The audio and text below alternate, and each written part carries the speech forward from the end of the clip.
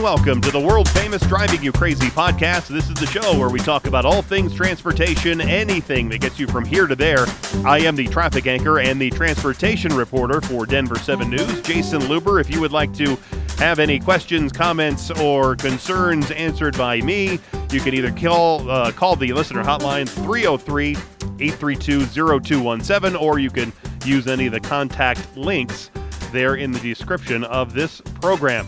Well, the Consumer Electronics Show in Las Vegas is now over, but I think it's always a good example of where vehicle technology stands. And while it's impossible to say what the world of commuting would be like if the coronavirus pandemic had never happened, the world of mobility and transportation and location technology seems to have a pretty bright future based on what I saw at CES. I read an article in the TomTom blog asking this question: what should we expect from the next 12 months of mobility technology? So I wanted to know the answer of that question, so I invited Drew Meehan, TomTom's principal user experience designer with a focus on user interface design strategy and the implementation of in-dash navigation products, to be here on the show. It's quite the business card. Drew, thanks for being here on the world-famous Driving You Crazy podcast. Thanks for having me, Jason. Now, when I say world-famous, I mean world famous. I mean, I'm speaking to you from Amsterdam.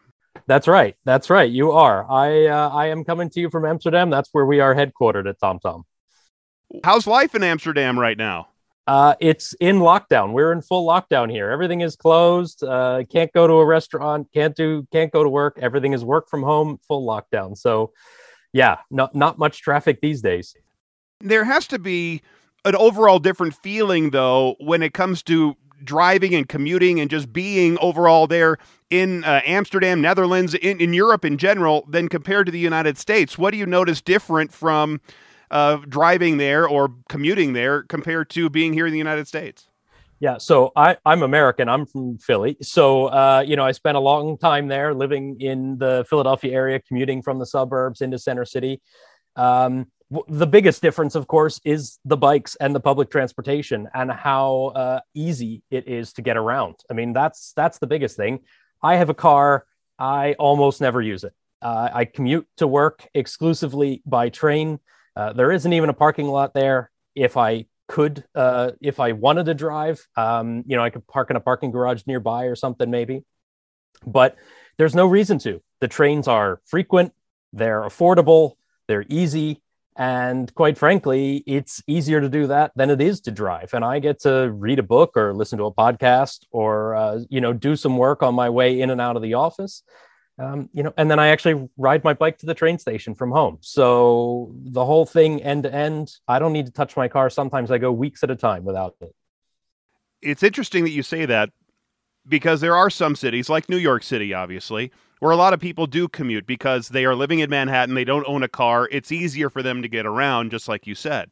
But there are other cities, like Denver, for one. We do have a train system and some buses, but it's not as easy. It's more spread out. Nashville, St. Louis, there's just more space to move people. So is it different in that regard, where we have in the United States these cities that are more spread out, and then the cities like Amsterdam are more compact?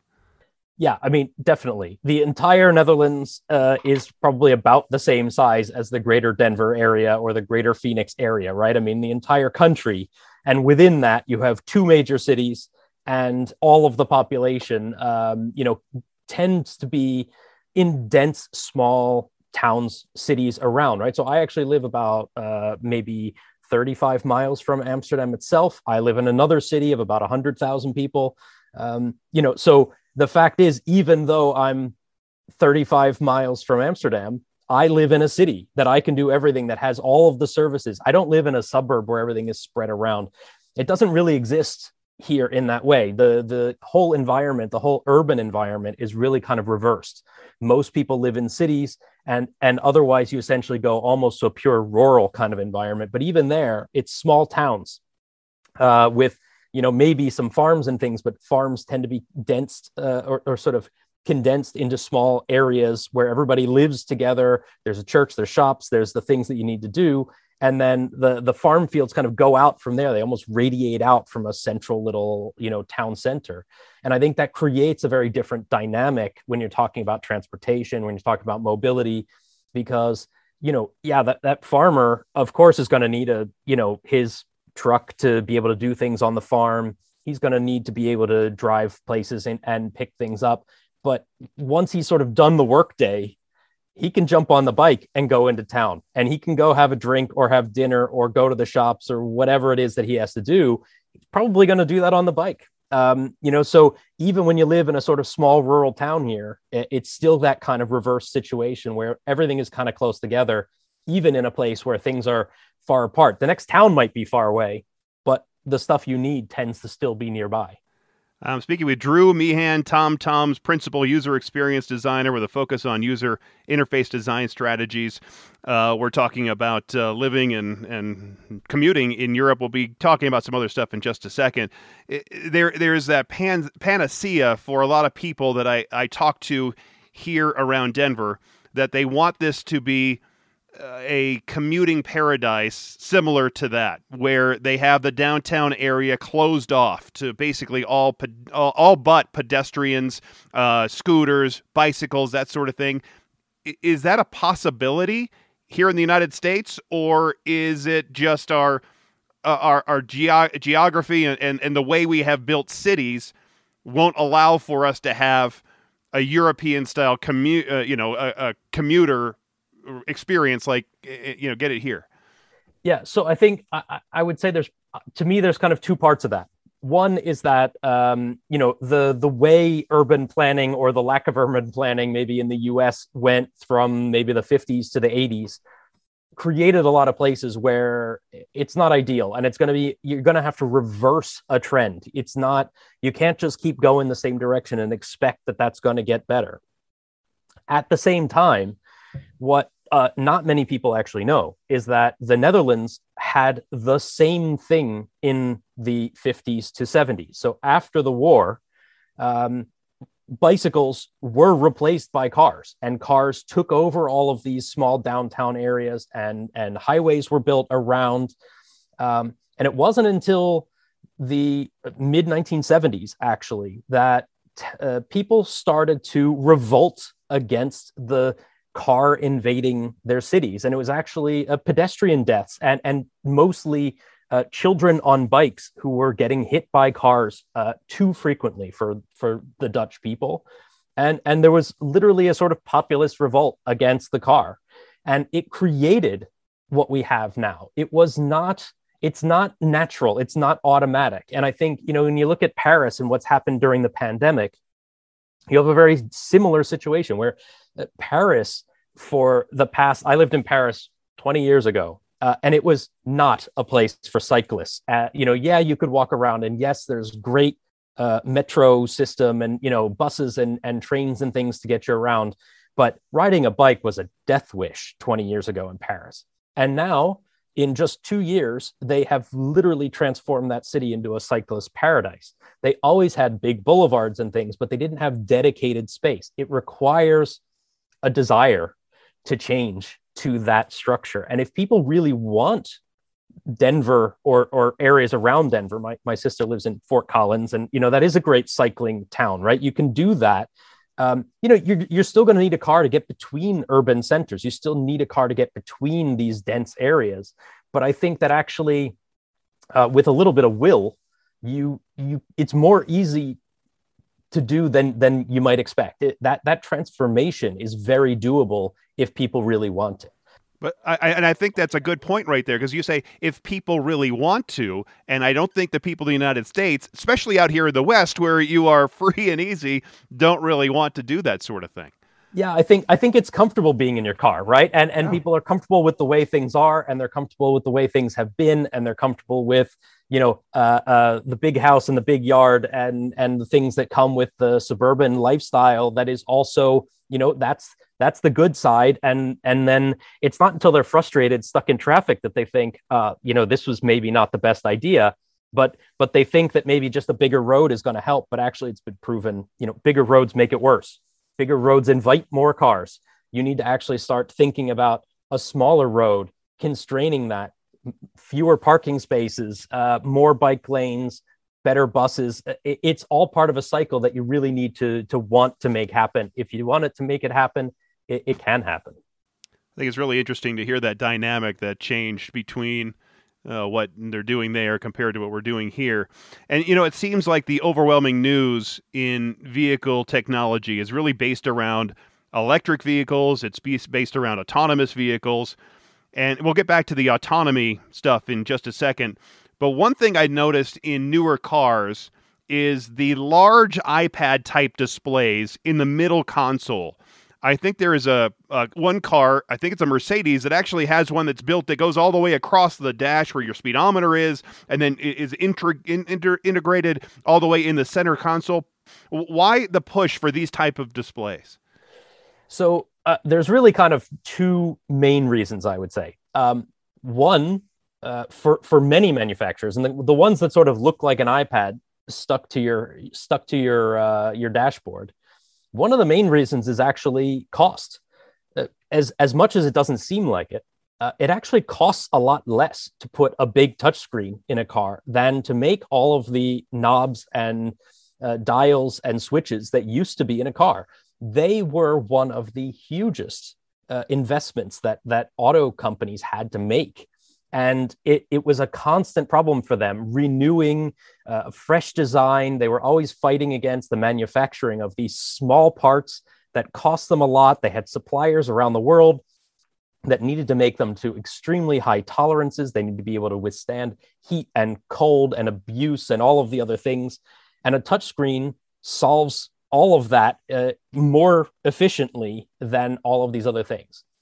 But the second part of that is that, ironically, as much as as from a user experience perspective, I prefer knobs and switches for a lot of things. I think heating and air conditioning, for example, is something I would rather have knobs and switches for.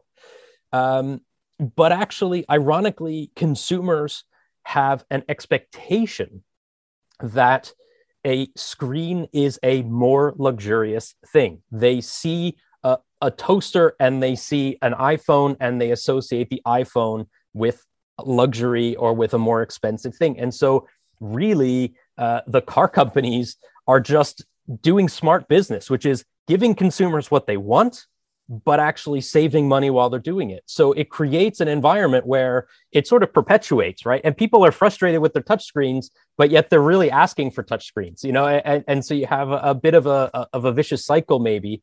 I think we might see some knobs and switches come back in the next few years. I'm kind of hoping. I'm seeing some glimmers of hope from car companies. But yeah, that's really why we got there. And it also makes it easier to, let's say, accommodate a wide range of makes and models within the same brand, within the same company. A lot of these companies now, Stellantis, a company that TomTom has our navigation systems in Stellantis cars. That is Fiat and Alfa Romeo and Dodge and Chrysler and Jeep. And, there's 10 more brands, right, in Europe and around the world. And for them, it's a lot easier to work with a screen or a set of screens than it is to work with every individual dashboard and every individual layout. If you think about how many makes and models are under that Stellantis umbrella, it's hugely complex. And it has always been complex, but it's now more than ever because there are more models than ever, and it's really proliferated. It's really gotten just huge as far as a number of vehicles involved. And being able to use software and screens streamlines for them that ability to customize things, to have different trim levels, maybe, right? You might have something that's kind of basic, and you can strip out the navigation system in that rental car version, and you don't even notice it on a software one. But you used to get into the software. You used to get into a car. You'd get into that Jeep at the rental car desk, and you'd hit the navigation button, and it would say that you had to upgrade to get navigation or something like that, right? They don't do that anymore because it's just not there, and you just can't find it. But it doesn't feel missing in the same way. So, that kind of ability to really flex with what you offer across a huge range of cars is also another real reason why I think car companies are a little bit hesitant to move too far back from screens, it actually works out quite well for them in the end. I'm speaking with Drew Meehan, TomTom's principal user experience designer. It seems like what the car companies are doing, obviously saving money, because they just have that one screen instead of having to have separate knobs and dials and switches in every single different car, because you want to have an upgraded experience from your Oldsmobile to your Buick to your Cadillac, right? But they also, it seems like they want to make it more like your phone, because everybody is used to switching and dialing with your phone and going through your apps, and it seems like it's a lot easier to create a different app to control your heating and cooling than it is to figure out which kind of better knob to put into the car. Yeah, I think user expectations is one of the things that we work towards in user experience. When you're designing in a car, one of the things that you want to do is actually reduce the friction or the learning curve as much as possible, right? If somebody gets into a car that they're unfamiliar with, you don't want them to have to search to find things. And as screens have become ubiquitous in other places between your TV or your computer or your phone or your tablet.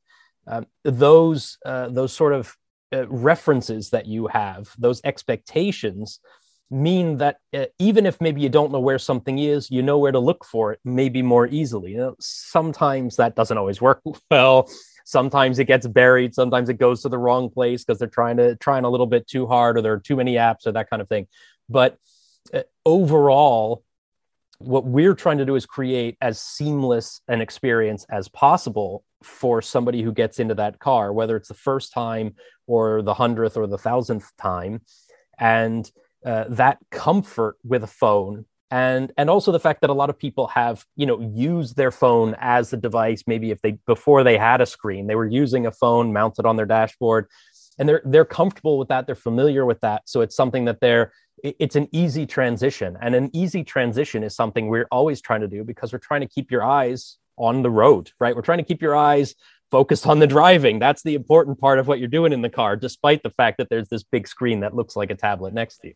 Then why don't we move more towards those heads-up displays where they project that stuff ahead of your windshield or on your windshield, so you're always looking forward instead of having to look down and being distracted by something that seems to be almost more distracting than what your phone would be. Yeah, we at TomTom actually are working really hard to make it less distracting than what your phone would be. I mean, we work really hard to make it a different experience than the phone so that it's not more distracting. But we are also working a lot with augmented reality heads-up displays. That is something that we are doing, that car companies are bringing in. There are limitations to it. There are problems with it. One is it's expensive. But another one is that it's quite variable in different light conditions. For example, you would know in Denver, snow is actually a big problem for heads-up displays.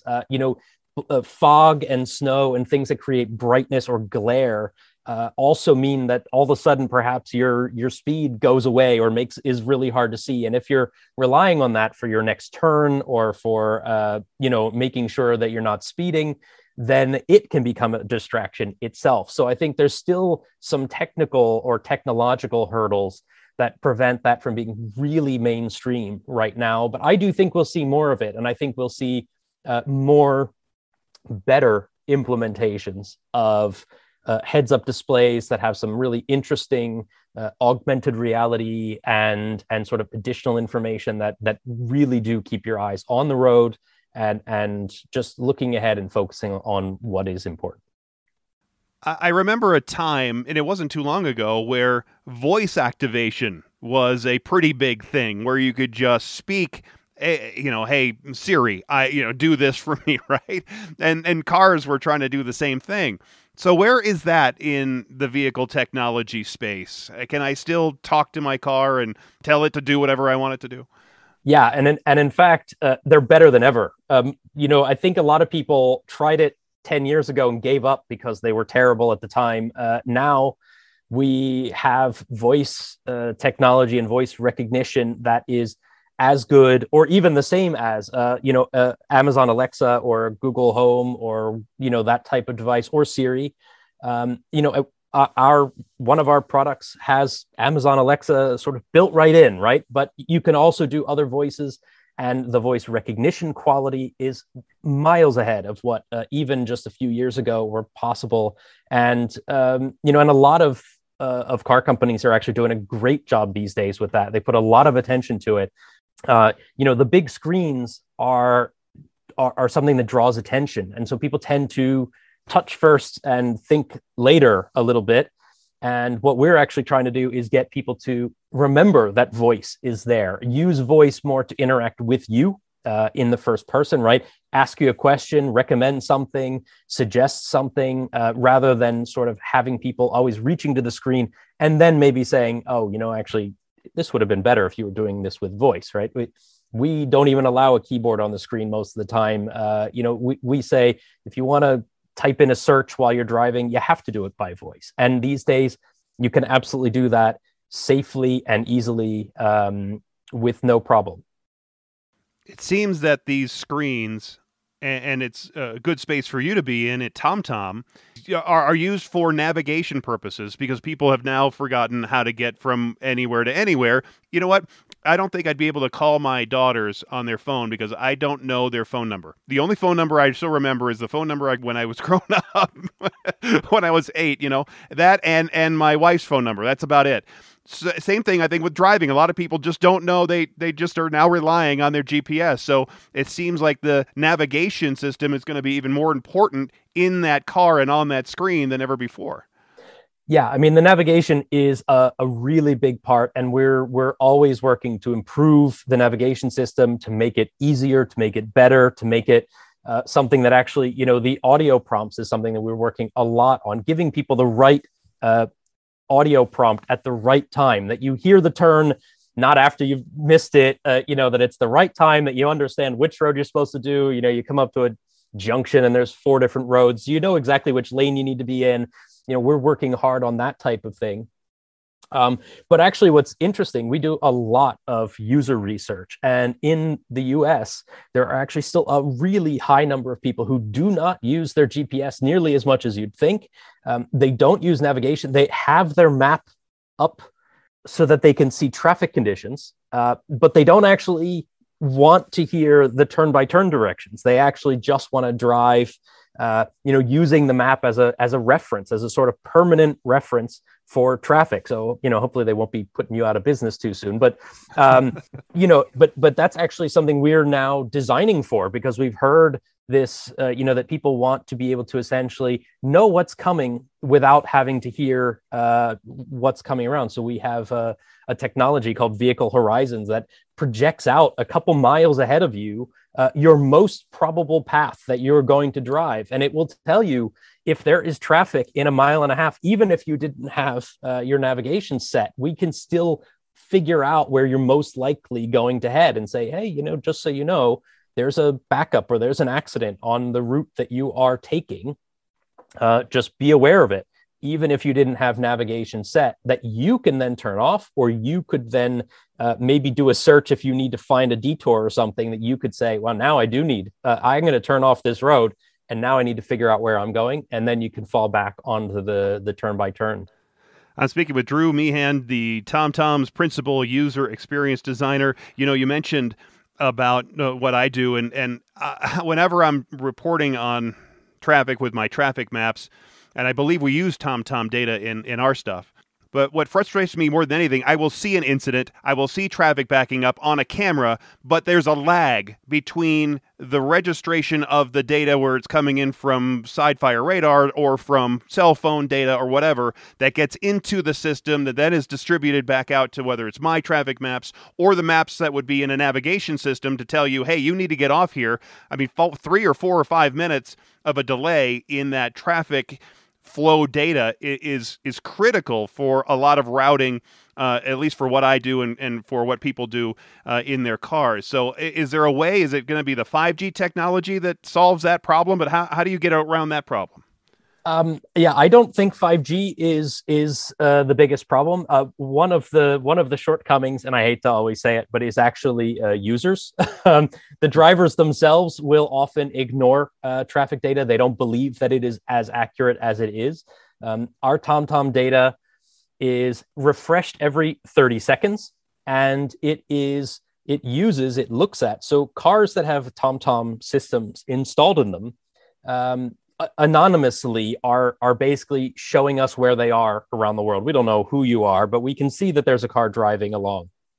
If you stop suddenly, we see that instantly, and within 30 seconds, that is essentially available in our maps. Now, it takes a few minutes to see that that's an actual jam, that it wasn't one person who stopped, that it's maybe all of the cars that have stopped. But we have attempted in the past, bit of a funny anecdote, we attempted to represent the speed of individual lanes, which we can do accurately because our traffic data is incredibly reliable. And that we showed it to drivers and they didn't believe that it was accurate. And so they stayed in the lane they were in rather than getting in the one that had better flow. So even though we could see better flow, they wouldn't use it because they didn't believe that the data was as accurate as it is. So it's a little bit, there's a back and forth there. And some of that is simply instinct or driver behavior.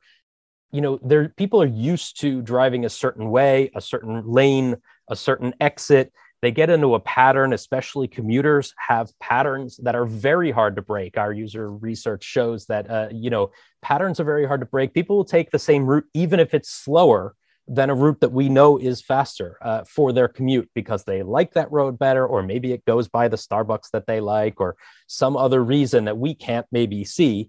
And I think the same happens a little bit with traffic as well, in that that 3-minute delay between really everything coming to a standstill and you seeing it full-fledged in your traffic data, in that time that will have shown up in the traffic data in a lot of people's cars through TomTom or other traffic systems, but people tend to think, oh well, it's showing red, it's showing there's an accident, but maybe it's not, because I do this every day, and so people will drive through it, right? And so that's something that honestly we can't really do too much about at that stage. We will do as much as we can, and we're looking at ways to show it to people earlier, give them a good suggestion, or give them an audio prompt if maybe they didn't have the navigation system running their turn-by-turn directions.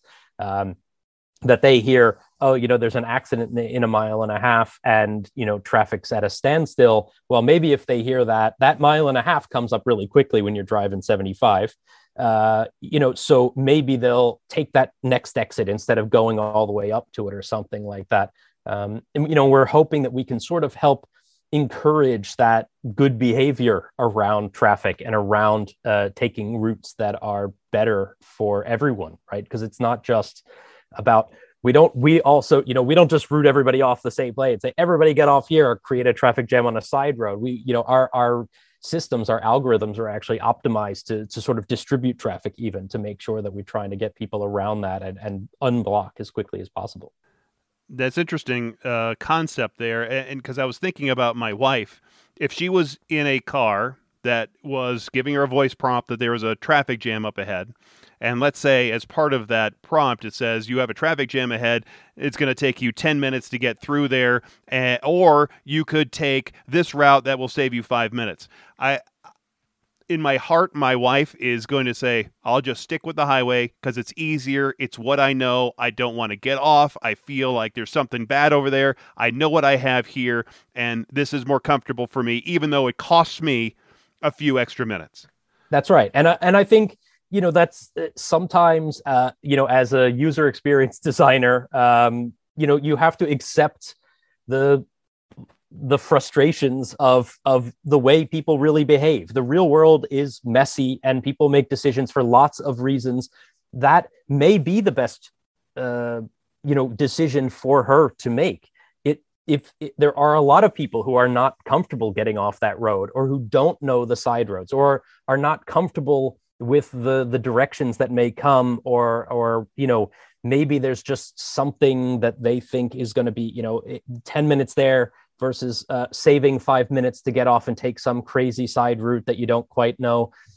Maybe that is the best decision. but it will mean that there's a traffic jam, right? It means that jam will back up more than maybe if you took a suggested route or an alternative or some kind of reaction. But I think that's also okay. That's part of the real world that we live in, and we can't sort of design for all optimal situations. There's also the reality of where we are, and that's also okay. But maybe that's also to that point that you were talking about, where you have an algorithm that will distribute, hopefully, some vehicles one way, some other vehicles another way, and maybe hers is one that you just say, all right, she's going to stay in that traffic jam. I can divert somebody else over to this way. Yeah, I mean, I think, when I think about the sort of in-car experience, the holy grail is really personalization. Understanding that specific driver's behavior is something that unlocks a lot of opportunities. And ultimately, when you're talking about autonomous cars, self-driving cars, well, they'll do that kind of distribution automatically, right? The cars will most likely communicate with one another, and they'll listen to that system, right? They won't make that overriding decision to sort of just stay on the road and sit in traffic. They'll say, well, no, I see that there's a route that's 5 minutes shorter, so I'm going to take that. And the next car will know that the car in front took that route, and it won't do that same thing, right? So it will sort of automatically distribute. I think in the short term, understanding who uses the system in a certain way and giving them the information that maybe fits their driving patterns best is already maybe a massive improvement. Maybe you get a suggestion to drive off, take a side route because you know all the roads in the Denver area. You're fine getting off a little bit early and taking the side route if you think it's going to save you 7 minutes. Maybe she's not. And if we can know that because of the driving patterns that she's done before, our system can sort of learn that, then that would already be a huge benefit and has some real advantages. But then there's also privacy issues and things that come in there. And how comfortable are you with your navigation system knowing you that well, or knowing what kind of decisions you make? And, we don't take privacy lightly. Privacy is important. We don't ever want to use that kind of data in any kind of negative way, but there are a lot of benefits to it as well. And so that it becomes kind of a big data conversation. I would get off the highway even if it saved me 7 seconds, let alone 7 minutes. But but for me, it's a challenge to try to see if I'm smarter than than that traffic jam. But that's me being me. When we talk about autonomous vehicles, there are a lot of different parts about autonomy, especially in the way the vehicles will be working. You obviously need technology in the vehicle. You need the radars, and you need the LiDARs, and you need all that stuff. But you also need infrastructure. You need decent roads, and you need good lane markers, and you need signs, that the vehicle can read. What do you think is more important, the infrastructure or the vehicle technology? Well, there is one more piece of the puzzle, and of course, coming from TomTom, I have to say this, which is the maps. We are essentially, we are effectively mapping the world in 3D, right? And we provide that to car manufacturers as a reference for that LiDAR and that radar and the infrastructure that's there. So yeah, infrastructure is always going to make it easier. Here in the Netherlands, we have great infrastructure. We have great lines. Roads always get fresh signs and fresh stripes and all of the things that you need in order for an autonomous vehicle to work effectively. But what we also have are vehicles that are driving around the world, mapping the world with LiDAR in 3D, that we can essentially create corridors that are safe, where the cars will know where they can go safely because that has been mapped.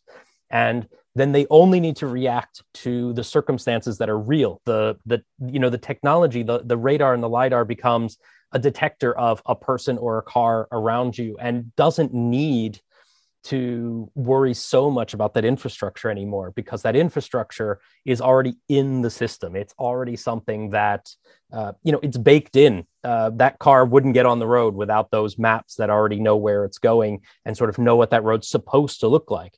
So really, it's only looking for differences And at that stage, there are obviously places you have mountain roads and you have rural roads and you have places where that's always going to be a bigger challenge, just mapping all of those places and understanding what the edge of the road is. We can all think of a road where you're not quite sure where the road ends and where the grass or the dirt or the side of the road begins, or, and those kinds of things are going to be a challenge for a human driver, much less a computer driver. So what we're doing is, trying to make that as simple for the car as possible.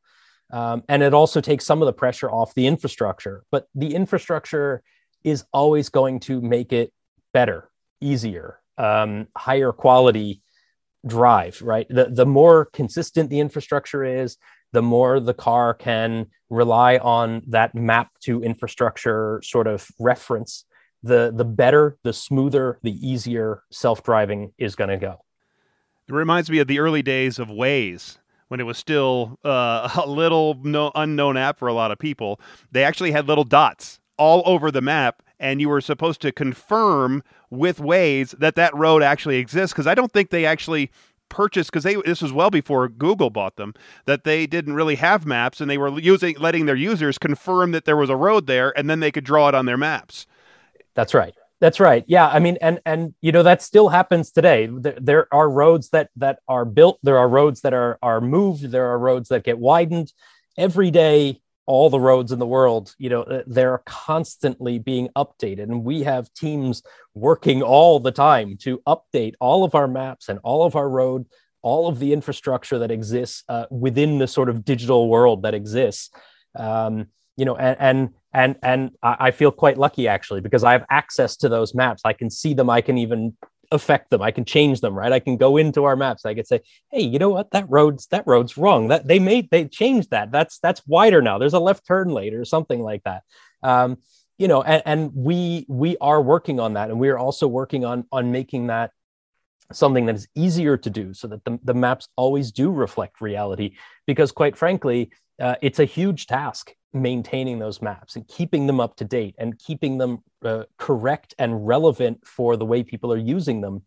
And I think it's really, it's come a long way, but the sort of rapid progression of infrastructure means that it's always something you're chasing. You're never going to catch that. It's always moving. It's always being built. There's always new things. There's always changing things.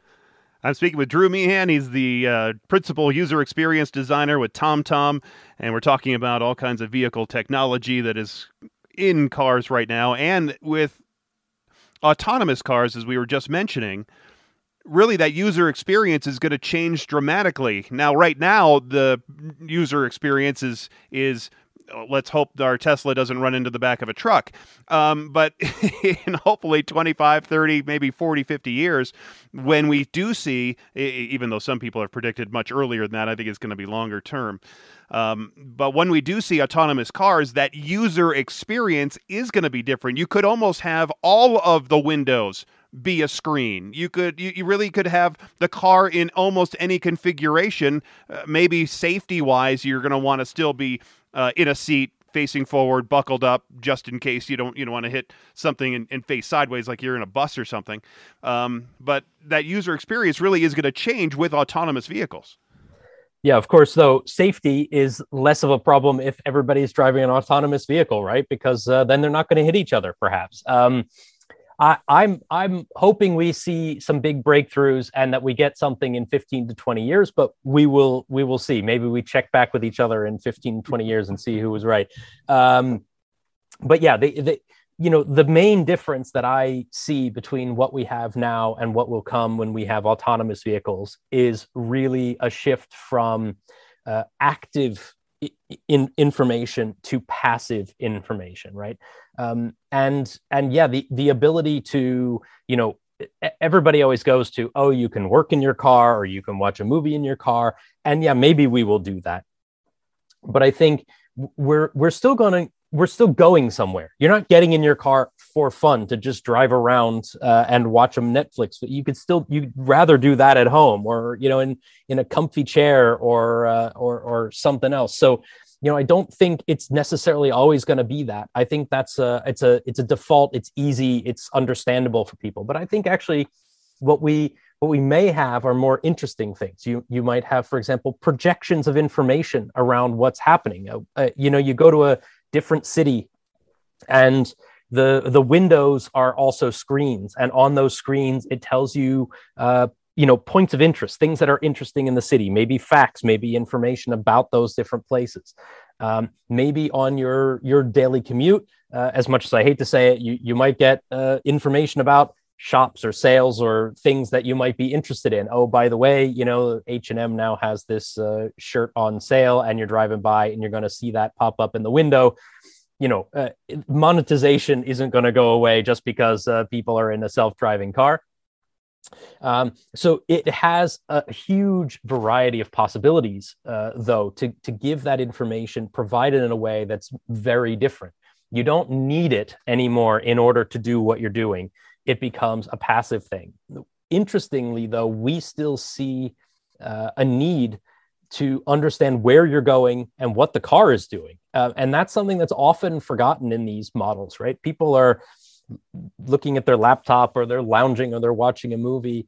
But the reality is, in what we've seen from research and sort of studies of how people behave in cars, is that they still want information. What street are they on? When is a turn going to happen? And that, in fact, it might even be more important, because if you're drinking champagne and watching a movie or something, you're going to need to know if you're going to take a sharp turn or go over a speed bump, or if you're going to be in bumper to bumper traffic, or whatever else might happen. So actually informing people, creating a sense of understandings, confirming for people that that when you're a passenger, you're not sort of a victim, right? You're not stuck in it. Like when you're in a bus, and you ever been in a bus and it turns off the regular route, and you just feel helpless, right? Like, where are we going now? And you don't have any idea what's going to happen next. You hope that it goes back by the time you get to your stop, but you have this moment of panic.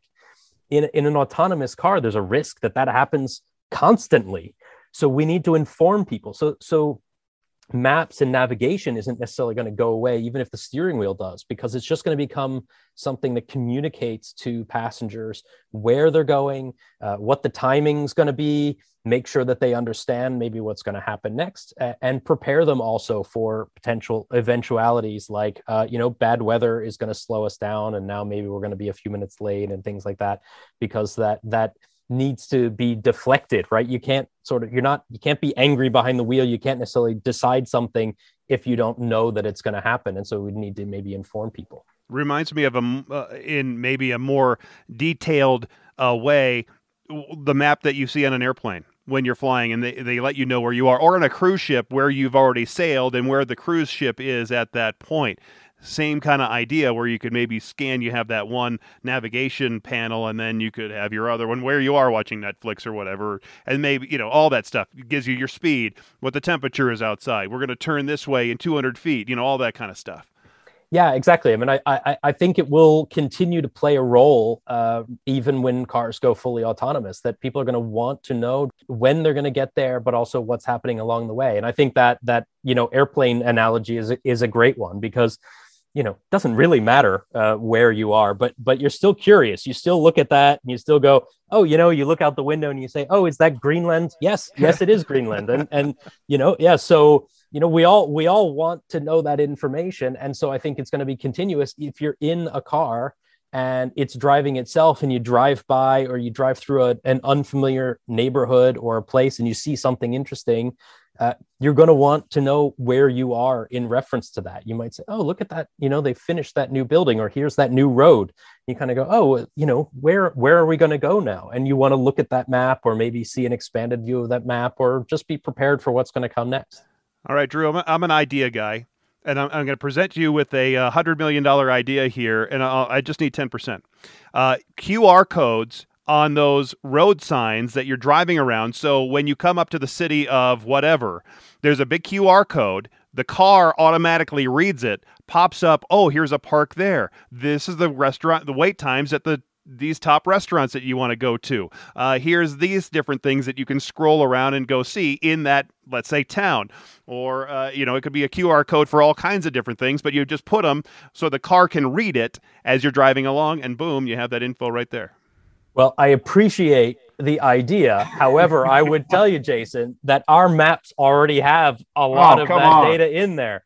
And so we don't even need the QR code. What we need, though, what we really need, I mean, it's a great idea, and it is actually a great way to, to think about how this is going to be.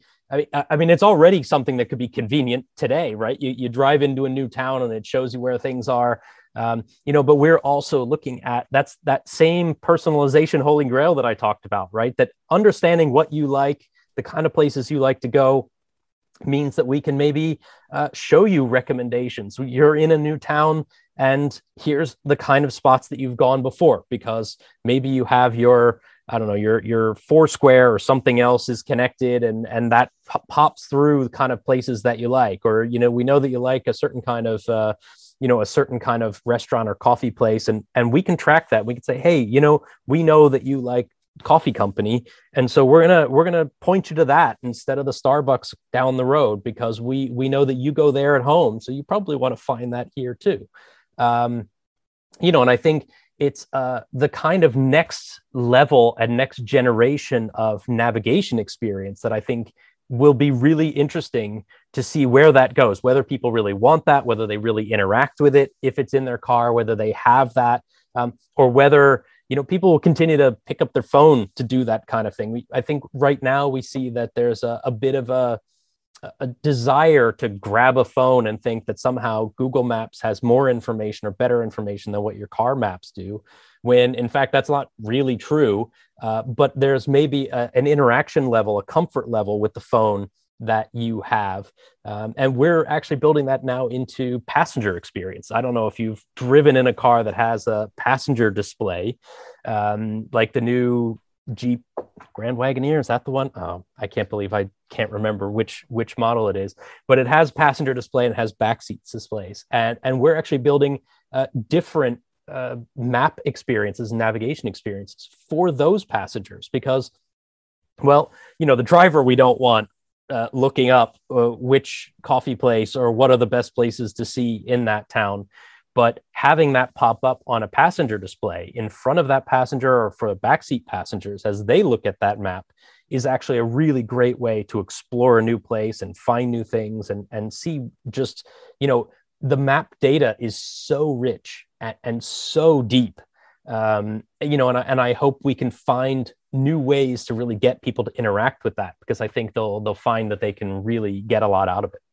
I'm speaking with Drew Meehan, TomTom's principal user experience designer, and somebody who just shot my idea down and says he's going to keep it for himself, and so I'll continue to have to work for the rest of my life. In the short time that we have left, I want to talk about some of the issues with electric vehicles, and because electric vehicles, I've been driving a Chevy Volt, not the Bolt, but the Volt, the one with the generator in the front, because I like that. I don't have any range anxiety because I can keep filling up with gas forever and drive it as an electric car, so I get the benefits of an electric car where it's lower maintenance and all those issues, but I still can fill it up with gas and keep going forever. But I think some of the biggest issues with electric cars is charging them quickly, because I'm used to, and my wife is used to, I'm out of gas. She stops at the station 5 minutes later. She's got a full tank. She can go for another week without even thinking about it. You can't do that in an electric car. You can do that maybe in a hydrogen electric car, but not the battery plug-in electric cars right now. Is there any technology that you see coming up that could help speed that along so we can have longer trips and fuel up faster in our battery-powered cars? Yeah. So again, being a designer, I'm going to come at you with a sort of multi-part answer to that. And EV is near and dear to my heart. I work on our electric vehicle strategy and things at TomTom. So it's definitely something that I spend a lot of time on trying to figure out how we can make this better. One of the things that we are now looking at, I think, as the infrastructure grows, there is a little bit of a shift that we're seeing anyway, from range anxiety to what we call charging anxiety. So range anxiety is how far you can go on that charge, right?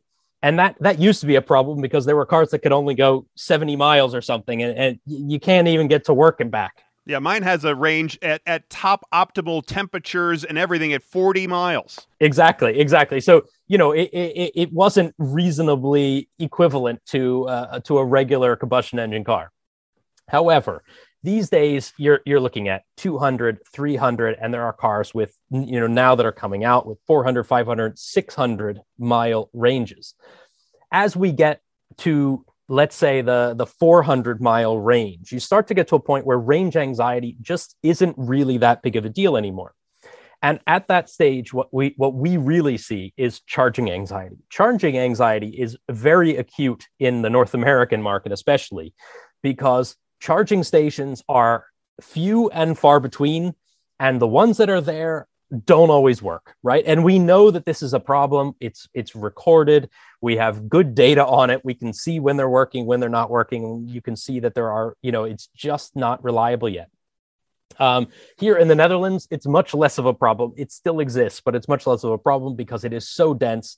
And we have, I think I heard this number, 40% of all of the charging stations in all of Europe are in the Netherlands. So we're one of the smallest countries and we have the densest infrastructure. So, it's really quite easy here to get around and to find that. So it's not a big issue.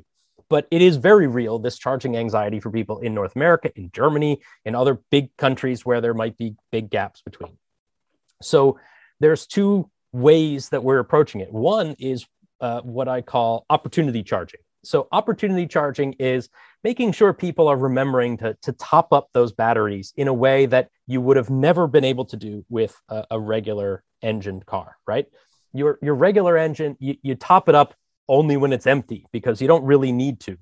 But with opportunity charging, what we're talking about is you stop at the supermarket or you go to the mall and there's a charging station there. And what you do is you plug it in while you're doing your grocery shopping and you get maybe another 100 miles out of that. That 100 miles means that your range anxiety almost never has to be there because you can kind of float along at a sort of permanent 200 mile range, right? And it's only then when you go on long trips, you're going to another major city and you really then are pushing the range and then you have to find that charging station and make sure it works. Well, in that circumstance, what we're looking at is improving the way we recommend charging stations so that you are getting the best possible set of charging stations that take you the least amount of time, give you the fastest charge, but also get you the furthest so that you're not stopping every 20 miles and plugging in and charging up for 5 minutes. Fast charging or ultra fast or ultra rapid is becoming a real thing now. That's also going to help. You have 150 kilowatt chargers, you have 350 kilowatt chargers, and cars like the Porsche Taycan or even the Hyundai Ioniq 5 that can charge at these speeds where you're talking about topping up in 10 minutes, from 30 to 70%, which is more than enough to get you another couple hundred miles. 10 minutes is not that bad. If we can also recommend, a charging station that has a coffee place next to it, you're golden, right? The time that it took you to stop, get the kids, take all the kids to the bathroom at the rest stop or get a coffee, your car's charged up and ready to go another 250, 300 miles. I think we're in a transition period right now. We're in a tough moment where the infrastructure hasn't quite caught up.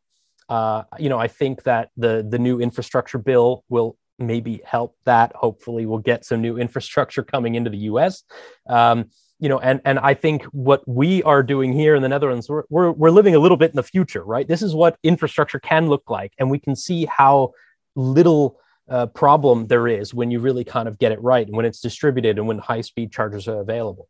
Because really what you're talking about is a whole set change in people's thinking where I'm going to charge up my phone every so often like people are used to doing. But you have to be able to have then to do that 100 different charging stations at basically every parking space at the Walmart or Target or grocery store or wherever. So you're going to need tens of thousands or hundreds of thousands of individual little chargers that people can plug into.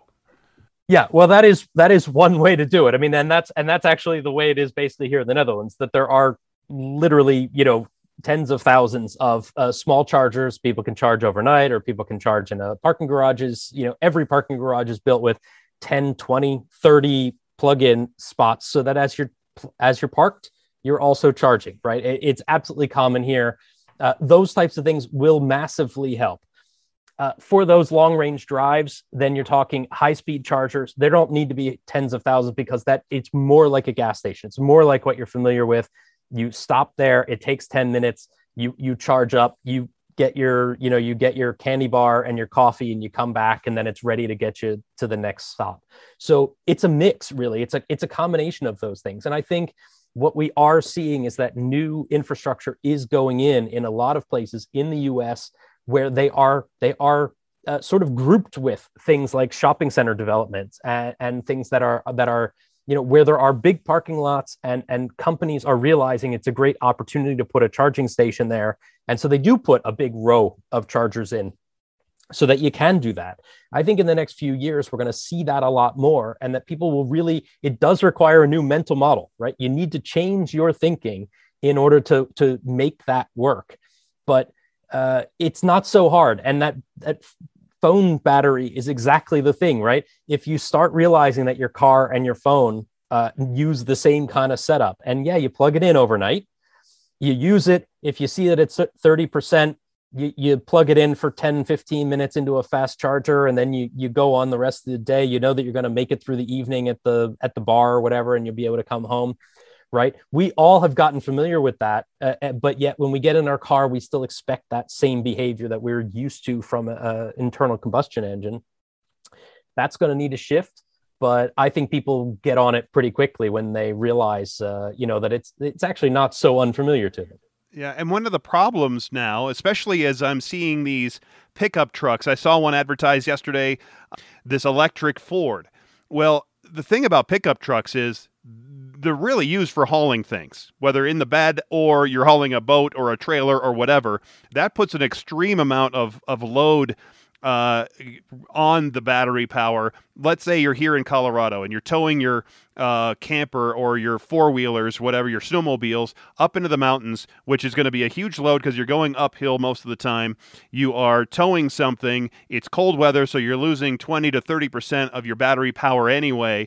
So how do you get over those challenges, especially with how people like to use their pickup trucks?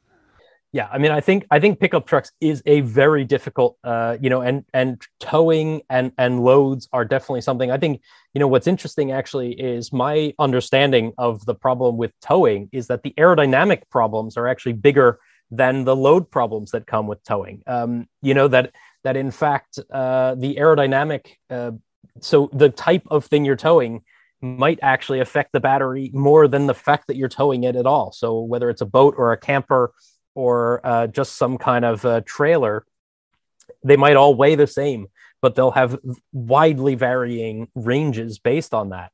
And that's something that, I think only with time and testing are we going to get accurate enough sort of range estimates and recommendations that come with that, right? We're working on automatic charging suggestions so that you'll know where you can go and where will be the best places to charge in the sort of direction you're headed.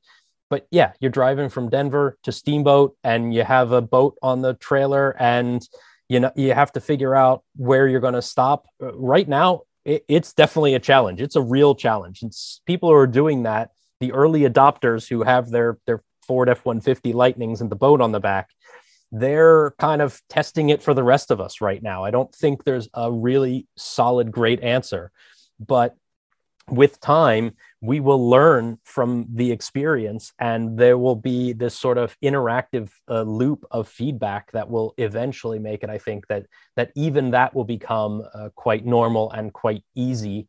And of course, as infrastructure grows, all of the problems slowly melt away, right?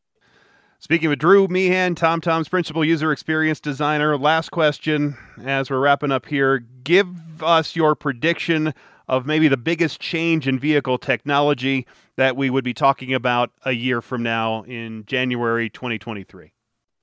A year from now, January 2023, I don't think we're going to have massive shifts in anything that we are doing. But I think the biggest thing will be that everything that you see in January 2023 will be electric, and that everybody will be putting so much energy into electric vehicles that it will almost feel like there aren't any internal combustion engine cars on the market anymore, because everyone is going to be bombarded by advertising and new models that are electric. And I think, the change that goes with that is going to be this shift in mentality about how you drive. So the biggest thing is not going to come in the car itself. It's going to come with how people use their cars. And I think that is really going to be the biggest shift that we see in the next year, and probably even the next 5 years, as electric vehicles take over as the primary sort of push by car manufacturers. I lied. That was the second to last question. Is there room for hydrogen or even diesel for the folks that are, because I was just thinking about the pickup stuff. I mean, we have those Ram 2500s, that are really workhorses for folks that are doing a lot of construction work. Is there room for still diesel powered trucks and for maybe new hydrogen vehicles? Yeah, I mean, I think when you talk about big trucks, even talking about like tractor trailers and things, I think hydrogen is potentially an option there. I think it depends who you listen to, whether hydrogen is a viable thing. I quite like what I hear about it and how that can work, but I think there's inevitable sort of weight penalties that come with hydrogen for the foreseeable future. I think that electric or hydrogen electric vehicles will be a thing. I think that hybrid, so diesel electric and internal combustion electric hybrids, will continue to be very useful in bigger vehicles that do need to tow, that do need more range than what you're going to be able to get from a pure electric vehicle. And I think that that's something that it allows you to use that vehicle in very much the same way you're familiar with, but move it forward and get much better efficiency, and really using electric for what it's best at, right? Use it for its torque, use it for the regeneration, the braking regeneration. Those are things that actually in like a heavy vehicle, in a big truck, are massively helpful, right? You want to be able to tow more, nothing better than electric, right? But you want to be able to go more than 10 miles with your electric vehicle towing 20,000 pounds. Yeah, then maybe you need something else alongside it to make sure that you could just keep going. Well, it's been a fascinating conversation, Drew. I really appreciate your time. I learned a whole lot, and it's really interesting to learn about all the cool things that are happening with vehicles, especially inside them, and as we were talking about all the additional stuff as well. So thanks for your time. Thanks for having me on, Jason. I really appreciate it. It was fun. It's so interesting to hear what it's like commuting in different parts of the world. And I think it's fascinating. I really like driving in other parts of the world because everybody has their own style. I would really like to talk to somebody in Southeast Asia and hear their stories about commuting, because there are some areas that have basically no rules, no lane lines, it's no rhyme or reason of how they get around, but they do. And I don't know how they like pedestrians trying to cross a road in some of these towns. It's the videos make it look like it's nearly impossible.